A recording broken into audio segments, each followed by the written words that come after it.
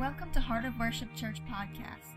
For more podcasts, sermon videos, daily devotions, great new worship music, and more, be sure to download our app by searching Heart of Worship Church in the App Store or Google Play, or visit us online at heartofworshipchurch.com.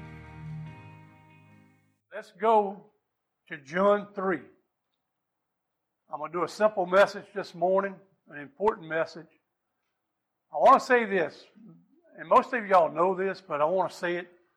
When I do altar calls, my main purpose of an altar call is to lead people to Christ, to salvation.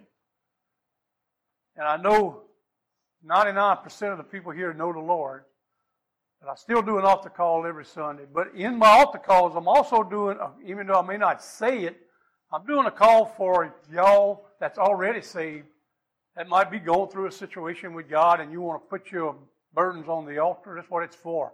So it's not just for the lost, it's for everybody. It's not just a salvation altar call that we're doing.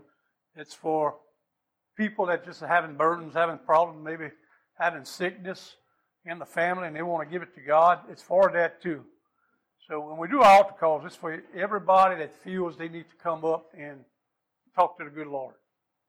You're not talking to me, you're talking to Him. I'm just agreeing with you. Amen? Amen? With that said, let's go to John 3. Real simple message. John 3. This was my mama's favorite message. Sermon. Chapter 3. Verse 1. My mama, she wasn't a Bible scholar. She knew the Bible to some degree. Because she, kind of like us, she just asked my daddy, because my daddy was the Bible scholar. And it actually made us lazy, him being the Bible scholar, because even I didn't go look up stuff. I just asked him, and he told me where it was, and then I could go to it. But when he died, I realized we were wrong for that, because I had to start learning a lot more stuff on my own. Getting back to my mama, and I'm giving this to y'all. You may be a young Christian, and you may not know the Bible in its depth. Or don't think, but if you learn this one chapter, you can lead people to Christ. And my mama was in the hospital dying with a tumor. It was at the St. Cabrini, so they had nuns. The nun came in there to talk to her and pray with her. And my mama started quoting this chapter to her. And me being ignorant on the Catholic Church and the way they believe and what have you, I said, Mama, she's a nun. She knows, she understands true salvation. My mama said, I was raised Catholic. They do not understand true salvation. But what I found strange and moved me was the nun came to her service, to her wake. And I said, maybe she heard or listened to something. But now, wiser, 13, 14 years later, spend a lot of time in the Bible, understand more doctrines. And we all know this verse is Nicodemus, who was a Pharisee, who came to Christ. Now, we're going to get into this part, but I want to tell y'all. I've done a search on Nicodemus, and the question was Nicodemus truly saved? Well, if you research the Scriptures, he paid major money for Christ's funeral. He brought major spices, paid for major spices, expensive spices is what I'm saying. And through the Bible, you see things he's done that leads us to believe because of this conversation with Christ, he accepted Christ as the Savior. It says, there was a man of the Pharisees named Nicodemus, the ruler of the Jews.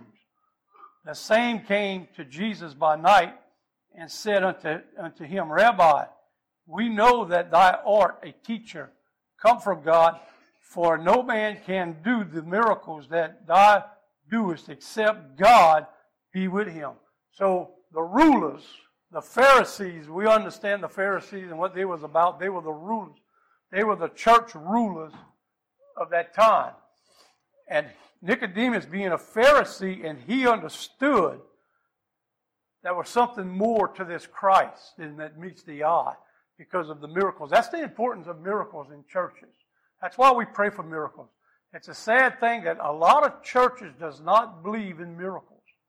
That's sad. You know, if you go to a church that the pastor says we don't believe in modern day miracles, you don't have no hope for your prayers to be answered because they don't believe in miracles. They say that's just for the old time, the Old Testament.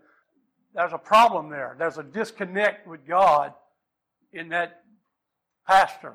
But anyway, Nicodemus understood there was something special about Jesus, and that he understood because of the things he performed, and the dead being risen, and the blind seeing again, and one thing and another. There was something of God with Jesus. And notice he came by night. Why did he come by night? He didn't want his Pharisee buddies to pick at him and say, "Oh, you crazy, you fool. You didn't join the other camp." So he come by night because he didn't want them to see. Jesus answered and said unto him, "Verily, verily, I say unto you, unto thee, except a man be born again, he cannot see the kingdom of God." Crucial. A person, a woman, it says man, but we know it means people. A person has to be born again. Well, Nicodemus, being an educated man, this was a new teaching to him. He didn't understand it. And it's hard to make people understand this because you still have people that have in this frame of mind. At this time, God was an intellectual type thing. It was educational type thing. The Spirit did work in certain patriarchs and certain people, and it's hard for us to understand a world without the Holy Spirit running rampant. The Spirit is turned loose and running rampant now, so we were raised in a world where the Spirit, but at this time, the Spirit wasn't. That's why they went to the Holy of Holies, because the Spirit was in the Holy of Holies, in that tent, in that tabernacle, where the covenant was. That's where the Spirit was, and the priest had to go in there to feel the Holy. What we feel every Sunday when we come to church, or when we get on our knees and pray and talk to God, people didn't have that experience. It was more of an intellectual type thing, an educational type thing. And it's hard to understand or even explain it if you wasn't there. But the Bible is clear. It wasn't until the day of Pentecost. Christ had to be crucified. The Bible tells us the curtain was rent. That curtain was a camel curtain, camel skin, so it was thick. But when Christ was crucified and the lightning and the earthquake took place, the tent of the Holy of Holies was rent, which was an example or a sign that the Holy Spirit is open to everybody now. It's not just for the high priests. Not just a certain chosen people can go into around the Holy, but through Christ and the price He was going to pay on the cross, we would all have access to the Holy of Holies. That's why we teach, and the Bible tells us that when we accept Christ as our Savior, and we become filled with the Holy Spirit, the Bible tells us, become priests. Every one of us become priests. Because you have to be in a priest category to go in the presence of God. So we all become priests. Christ becomes our holy priest, our high priest, the Bible calls. He becomes the high priest. No longer a man's going to be a holy priest to us anymore. We read that in our Sunday school, that the Bible tells us, call no man father, because he's only one Father in heaven. We're not even to call men rabbis or masters or nothing, because Christ is the master now. But Nicodemus said unto him, because Nicodemus didn't understand nothing, Nicodemus said unto him, how can a man be born when he is old? Can he enter a second time into his mother's womb and be born again? You see, it was mind-boggling even to Nicodemus. Even though he was a scholar of the Old Testament, he was a teacher, he would be, a professor, what we would call today, because this teaching was so new, they didn't understand. They didn't understand that Christ had come to start a new thing. No longer under the priest of the Levite, but under the priesthood of the Melchizedek. Different thing. He was changing it all. God was changing the whole program. Everything was led up to this. God put Moses and put the Ten Commandments, thou shalt not do this, and thou shalt not do this. Thou shalt not covet thy neighbor's wife. So it was to start an education in the human race, mainly the Jewish people, because they were chosen to be the priesthood family, and through the Levites and what have you. So an education started.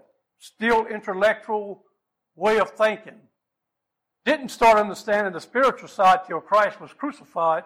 The day of Pentecost took place. The Holy Spirit was turned loose into the world, and the Holy Spirit could start dealing with people. So Nicodemus had no understanding how a man could be born twice. Jesus said, "Verily, verily, I say unto thee, except a man be born of water and of the Spirit." Now, I want you to get this, of the Spirit. Except a man be born of water and of the Spirit. First, let's look at water. I'm going to give you 2 teachings on the water. And I'm a preacher that's going to tell you to research scriptures and let your relationship with God detect how you believe. One teaching is the water is through the mother's womb. Another teaching is through the water baptism. It makes me no difference really how you believe, as long as you believe in Christ and being born of the Spirit. And I do encourage that everybody gets baptized, submerged in water, because the Scriptures does lead us that way. But anyway, now this is red letters, and I guess I should have said that. This is Christ's teaching. It says, "Verily, verily, I say unto thee, except a man be born of water and of the Spirit, he cannot enter into the kingdom of God." And this is where a lot of denominations miss it. They think the baptism is all that's required. He's got to be born of Spirit, not just a water baptism. This is why we do not do infant baptisms. We do infant dedications, if a parent wants to do a dedication. Because for a person to be baptized in water, they have to understand what they're doing. Because when they're kids, they're innocent. They don't know right from wrong. It says, "That which is born of the flesh is flesh," and this is why some people says it's talking about the mother's womb, being born through the mother's womb. But we're not going to get there, but I'm going to tell you, if you jump down, not now, during the week, jump down to verse 22, it starts talking about the water baptism. So that's why I'm telling you, read the Scriptures for yourself and let the Holy Spirit lead you. It says, "That which is born of the flesh is flesh, and that which is born of the Spirit is spirit." When a person makes up their mind and they understand God's calling me, I feel a tug, or you feel that Holy Spirit talking to you, I feel I need to get right, and I know most of us here understand what I'm saying. At that moment, when you make a conscious decision, I'm going to surrender my life to God, and you repent to God, not to me, but to God, "God, forgive me. I am a sinner.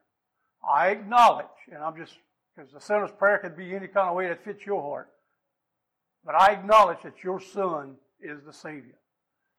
And that's a repentance prayer, and at that time, it may not seem like it, but if you're truly, truly being what you're doing, a spiritual birth takes place. A new knowledge comes into your life. A new understanding of God comes, a new purpose of life. Every one of y'all, before you knew Christ, you were just going to work, doing the things we normally do, things we like to do, fishing, hunting, whatever it may be, playing ball. But when you went through this experience and God came into your life, first thing you felt was a new hunger. You had a hunger for the Holy Spirit. You had a hunger for knowledge. And you started asking questions. You started reading your Bible. And you may not have been here, it may have been many years ago, but whoever the pastor was, you started asking him questions. Because you had a hunger. As a hunger starts in the person. Because you've been reborn. That's what the reborn. The Bible in other scriptures says that old things are passed away. All things become new. The old man's died. New creature in Christ. I was talking to an individual, and this is why I made the statement on the intellectual.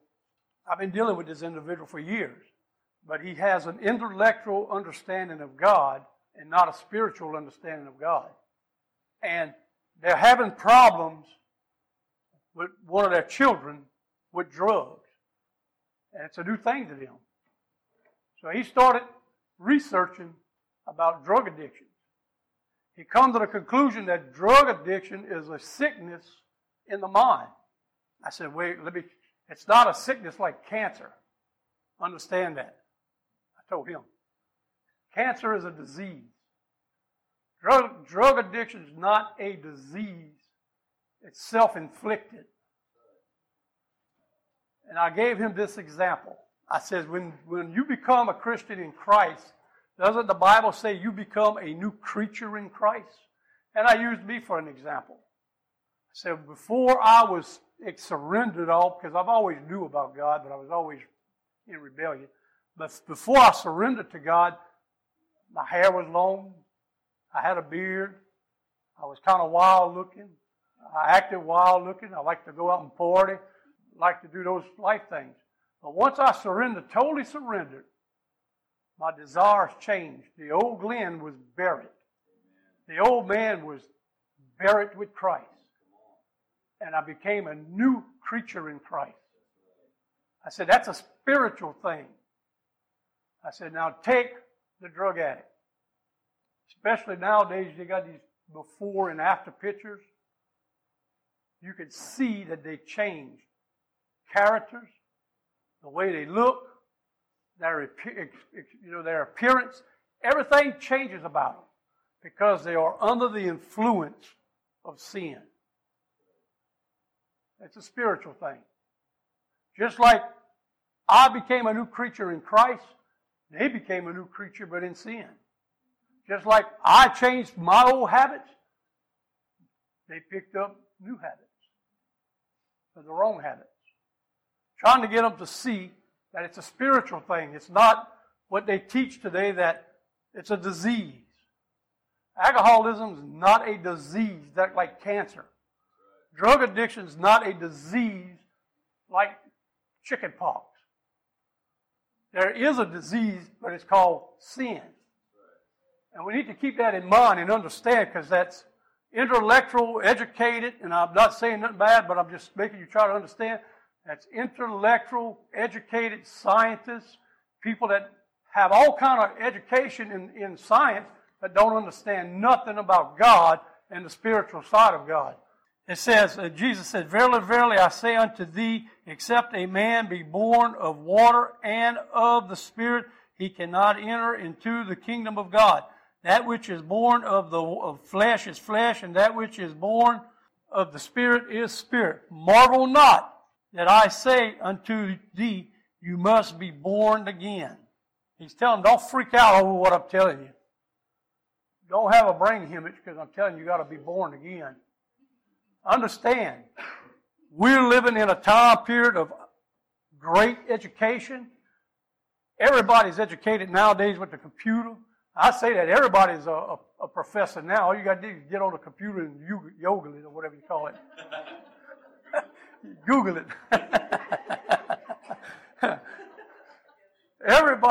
Everybody's smart now. You can get on the computer and watch a YouTube video and become a mechanic. You know, if you watch it enough. I mean, I'm not going to suggest you get on there and watch a brain surgery and try to do brain surgery. I'm not going to go to that depth. But what I'm saying is, back then, at this time period, always, like I said, when you read these scriptures, go back to the mindset of these people. And you got to think the way they thought, because they really didn't know things like we know them today. Now, marvel not that I say unto you, you must be born again. And this is why I'm saying what I was saying about all the brain surgery.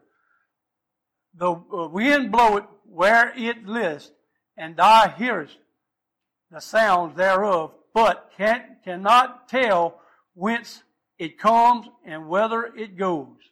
But what it's telling us here is that we feel the wind in our face. And in reality, in that time period, they didn't know where the wind was coming from. But we know weather now, we know patterns, but the thing is still the same. We see the Holy Spirit in His invisible ways today. The miracle of a child being born is still a miracle.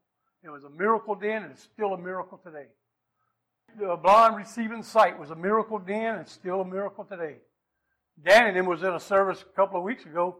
He told me they witnessed an arm, a leg growing back. Miracles still take place. Miracles still happen. And Jesus answered and said unto him, art thou ambassador of Israel, and knowest not these things? Verily, verily, I say unto thee, we speak that we do know, and testify, and we have seen, and ye receive not our witness. He's telling him basically, you are a leader. You are the most highly educated of the bunch. You've seen the miracles. You've seen the dead be raised. You've seen the eyesight come back. You've seen miracle after miracle, but you're still in doubt. And I'm going to close right here. I got to read this. This is my mama's favorite. John 3:16. For God so loved the world that he gave his only begotten Son, that whosoever believeth in him should not perish, but have everlasting life. Amen? You don't think I done heard my mama say that? I've heard her say it more than one time. For God so loved the world. For God so loved the world that he gave his only begotten Son. And the word I want you to underline, whosoever. Whosoever. I preached at St. Mary here a while back, and I used that scripture. And I say, I can't help but think about some of my ancestors when they read that. What they thought. Whosoever is who? Everybody. No matter who you are. If you accept Christ as your Savior, and you repent of your sins, it doesn't matter your nationality. It doesn't matter how intelligent you are or unintelligent like me. God's still going to accept you.